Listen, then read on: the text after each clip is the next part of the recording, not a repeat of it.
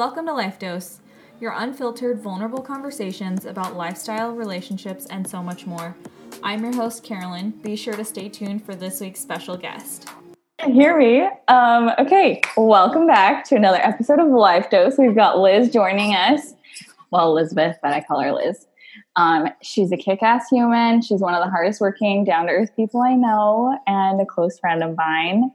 So I want to start off by doing a pulse check, which is like, how are we doing today? How are we doing today? That is a good question. I actually just got out of a meeting with my therapist. We love. We love. Every 20-something should have a therapist by now. I agree. Just working on things every day and trying to be a better human and deal with things from the past and move forward. That's all you can do, I feel like. That is all you can do. We're getting the tools. Yes. Well, I feel like we tend to bond over trauma. I feel like that's like our main thing that we usually click on, and it sounds totally dysfunctional, but it is what it is. It makes you closer. Exactly. Sometimes it's family, sometimes it's relationships. It just depends. And I will say, full disclosure, we're not trained therapists other than ourselves. So take what we say with a grain of salt. We both have therapists. We both have therapists. Yes. Okay. I wanted to talk about parentification. So I also want to note that I love my family, and my mom has done a good job with the tools that she has raising us kids. But I also think it's super important to identify patterns so that we can break cycles when we decide to start our own families or going into relationships. So you actually introduced me to this word, and when I brought it up to my therapist, she goes, "Yeah, that's exactly what I'm going through." So for those of you who don't know, parentification is, Liz actually shared an article with me, which I can attach. And it is when the roles are reversed between a child and a parent, where the child has to step up as the caretaker, mediator, or protector of the family. It's a form of mental abuse and boundary violation. Sounds super harsh. I'm not gonna lie. When I first read it, I said, "Oh my gosh, this is exactly what it is." But wow, like there's a word for it. Where did you first hear about this? I was actually introduced to parentification in therapy several years ago. I was going through something in my life, and finally my therapist had kind of seen some patterns in things that I was saying and things that I was relating to from my past, and said, I kind of want to change what we're talking about in therapy. I want to talk about your past and how you were raised. And for visits and visits after that, we delved deep into my childhood and kind of what had happened to me in the past, and really worked on those things. And I felt like I was okay for a while. And I would say that more recently, I was watching a television show and it was a relationship between two people that was being televised. And what was the show, so that we know? oh yes, it was Married at First Sight. All right, that is one of my quarantine binge shows. All right, I'll have to check it out.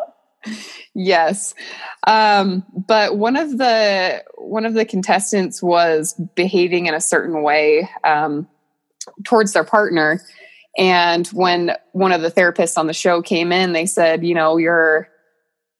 you're behaving this way because you were a parentified child. You had to take over all the roles and responsibilities as a child very early on, and this is why you're behaving this way. And I heard that term, parentification, and I really resonated with it on the show. So I started doing my own research, which is when we started talking about it several months ago. And now it's something I'm working with my therapist on right now. So yeah, I did. Yeah, I know that article that you sent me was super helpful. It was really long, but it was the fact that it went in depth. I felt like there was so much that you looked at and you said, oh my gosh, there's like so many things that I feel like this apply. is me. Yes, this is me. So I guess I should say parentification can come from a number of things for those of you who don't know, which I didn't know either. It can come from divorce, death of a parent or sibling, alcoholism or drug addiction from one or both parents, chronic disease or disability in one or both parents, mental illness. So things like that. And I think the biggest one that resonated with me was probably divorce, alcoholism or drug addiction, and not me, but parents. And having immature, emotionally unavailable or depressed parents. Now, again, that sounds like super harsh, but I feel like we have to figure out the root of things. And I almost feel like our parents, maybe our grandparents, came from the generation where it was super like hush hush, don't talk about the problems that are going on. And I feel like you can't really navigate life like that. Yeah, it's kind of trickled down into our parents' generation for sure. And kind of the way that they deal with things is very different than how we're dealing with things today with our issues. Yeah. It wasn't as talked about. For sure. You said when you were watching the show, it resonated with you. Can you tell us how you connected with it? Where did you feel like the parentification came from? So I guess it would be easier to explain how I became the parentified child. So my mom passed away when I was 8 years old, and that obviously had its own damaging effects on my family as far as depression, anxiety, just really grieving and having that loss. But I felt like, and again, I love my dad, I'll say this, but he didn't deal with things throughout my childhood the way that would have been the healthiest for our family. I still had a younger brother who was 3 at the time, and I was 8. And I saw my dad go through a lot of depression. And because he didn't have anyone else, he didn't have my mom, I became that emotional support for him. And anything that was going on in his life as an 8-year-old girl, I was bearing his burdens for him. That's a lot to take on. It's a lot. And, I definitely remember as a child, you have so much hope for the future and you have hope for your family and your life. And I think that that's what makes us so resilient as children. But I just had these crazy burdens that I had to bear and try to be that emotional support for my dad. And when he was dealing with alcoholism or his depression, having to raise my 3-year-old brother and make sure he got his homework done and was tucked in at night and had everything he needed and making his lunches. And my dad dealt with a lot of in and out of jobs. And so I was always financially not secure and feeling like I needed to have a job the second I could get one so that I could feel that security. And it's really just a sense of not feeling safe as a child and feeling like you're robbed of your childhood. And so that manifests in a lot of behaviors later on in life, such as people pleasing.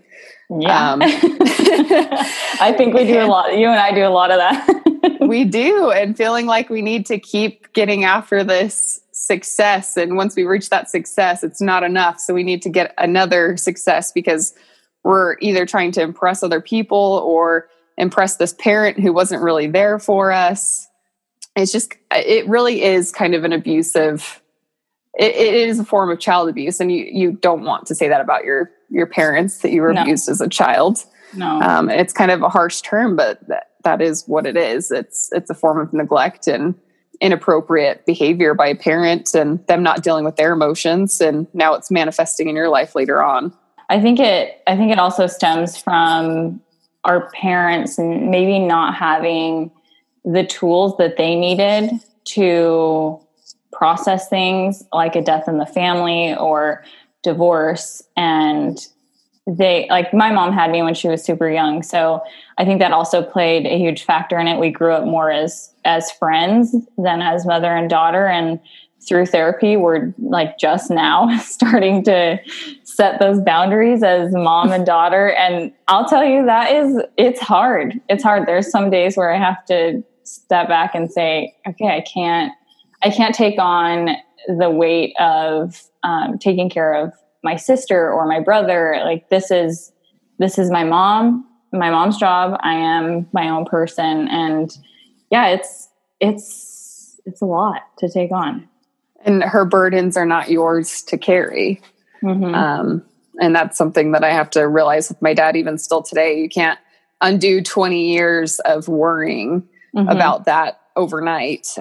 It's going to take years to get over and kind of separate yourself from that the decisions and the choices they made and the relationship that you had as a child, you have to put that down and you have to move forward with your own life, and they're adults as well. Yeah. And I think it's a shock for them too, when you really do want to stop the cycle of it. And it might almost come off as offensive to our parents if we start to set those boundaries, because they don't know what those look like. And it's almost like we're taking on that role again, having to set those boundaries when we're still in our 20s. Like, that's still young. To be the adult. Yes. It's like an ongoing cycle forever and ever. Yeah. And I think it plays a huge effect and role in our relationships with other people. And I guess you're married. I should say that. Yes. Do you feel like the parentification has taken on any sort of toll in your relationship? Do you feel like it's played a factor in how you guys have communicated or grew together in your relationship? For sure. I can definitely say my husband is dealing with this as much right now as I am. I vent to him a lot, and he's very helpful in that sense. But as far as our relationship goes, I definitely am in this struggle constantly of what I know now and my past, and trying to move past that. Because I look back at my past and my childhood, and I really feel like I was robbed. And that's a common thing with parentification, is feeling like you were robbed of your childhood. Like you really never had the chance to just really be a kid and let loose. Yeah. And so at this stage in my life, when people are moving on, they're married, having kids, things like that, I'm feeling a little bit like, is this what I want to do yet? Have I got all the success that I wanted? I'm constantly between, I want to have kids and I don't want to have kids, because I think it'd be great to relive my childhood through having my own kids, but also, have I done all I needed to do to satisfy that inner child yet? And that definitely is confusing for a spouse when you're so back and forth like that. And then I think that just dealing with the leftover depression and anxiety of it all, thinking about my past, when you deal with mental illness in any relationship, there's periods where you feel really detached, and there's other times when you feel really close. And I think that just being really open with your partner about what you're dealing with and what you're constantly thinking about and why you're acting a certain way is huge, because otherwise, if you're just detaching for no reason, they don't really understand what's going on. But yeah, I definitely deal with a lot of that still in my marriage, and trying to deal with my own feelings. And that's why I got a therapist, is, like sometimes you can't do it on your own, and I don't have the proper tools to bring all of that into my relationship. And I want to do it in the healthiest way possible. For sure. And I think it's also a little hard when you're in a relationship and your partner has grown up in a completely different family dynamic. For sure. Parents both married, still married. Maybe they hid the fighting a little better. So it's like, it's really hard when you are going through something. In my eyes, it looks like it's really hard when you're in a relationship with somebody and you're going through something and you're trying to explain it in the best way that you know how, but it's kind of a hard concept for them to grasp because it's not something that they've experienced on that level. Oh, for sure. And it definitely adds a sense of loneliness for me because I see this nice family unit and I want that for myself. And being married into it, I feel like I'm a part of it, definitely. But there's a part of me that's like, where's my people? Where did I come from? Why was this so unstable? Why was my childhood so different? And that definitely creates a feeling of loneliness where I'm like, no, I'm on my own here. I don't have this unit. Do you feel like you and Ben have been married a year and a half? Wow. Oh my gosh. That's been so long. It's so crazy. I feel like it just went by so fast. Do you feel like you have grown in your relationship since you've been able to identify these things and reached out and asked for help and kind of gotten the tools that you needed to almost rebuild yourself so that you can have a better relationship? For sure. And I think that going through things can either make or break a relationship. And in our sense, I think that talking about the past and everything that I've gone through, all of that stuff kind of brings us closer in a sense, and going through those things together, because even though he wasn't there for my childhood, he is there now. And he's experiencing these things in the same time that I'm experiencing them. So it can be a way to grow. I've been super grateful to have the in-laws that I have. They're very supportive and they understand what I've gone through and things. And it's been great to grow in that family relationship as well. I think that you can take it both ways. You can have it be something that hurts you if you don't communicate, and you can grow together if you do communicate. And I think communication is a big thing, and it's hard. It is, and it's uncomfortable. Oh, for sure. But I guess growth is uncomfortable sometimes. It is, and it has to be. Do you think if you had known then what you know now, as far as parentification and your relationship with family and friends and intimate relationships, that it would have had a different effect on your relationships? Like you would have maybe avoided things or gone down a different route? For sure. I think that had I not been the parentified child, I definitely wouldn't have latched onto the wrong things in my life. I could have focused more on myself. I think that when you grow up worrying about somebody else for so long, you still carry those feelings into adulthood. And that's something I still deal with. Even if your parent wasn't there for you growing up, you still feel like you owe them something or like you need to be there. And it's one of those people pleasing things that has always affected me. And I definitely latch on to other people as parent figures. I feel like I've had a lot of different people I would say were my second parents, so to speak, because I just crave stability. Yeah. And maybe that's why I got married too young and made that decision. It's something that I'm constantly figuring out. And the more experiences I go through, the more I learn from them. And I'm trying to adjust for the future and try to live more in the now and care about myself and put my feelings over others when needed. Yes. A healthy balance. Yes. And that's hard because that's 20 years of making. Yeah. You almost have to go back to being that kid again and totally rebuild yourself from there. I think that's been the hardest lesson for me.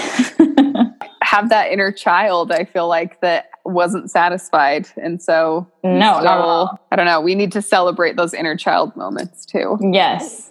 Yeah, we do. With what you know now, what's one piece of advice or guidance you would give to the people listening? Be proud of where you are now. I think because of our tendency to try to please other people, or our tendency towards perfection or trying to achieve things, you've probably achieved a lot up to this point, and just be proud of where you came from. Even though your story might not be perfect in the past, it's hard to let that go, and it's hard to let go of the sadness you may have felt as a child and be happy today but sometimes you just need to take a step back and look at where you came from and all you've accomplished up to this point and just be happy right now. It's easy to get caught up in those sad feelings of what you missed out on as a child, but you get to move forward now and have your own life, and you get to have your own success and your own happiness, your own relationships and love and things. And there's a lot to be grateful for in this current moment. Definitely. That we don't need to stress about things that we did or didn't have as a child. Definitely. I agree. Well, thanks for sitting down and talking with me. Where can people find you on Instagram? Oh, yes. It's at Elizabeth Grace. It's LZBTH Grace. Love that. Or in a hospital somewhere, you might run into me. That's right. You're pretty busy. Thanks for tuning in to this week's episode on Life Dose Podcast. You can find us on Instagram at Life Dose Podcast, and be sure to share this with your friends on Facebook, Instagram, and don't forget to leave us a review so that we can keep growing. See you guys next week.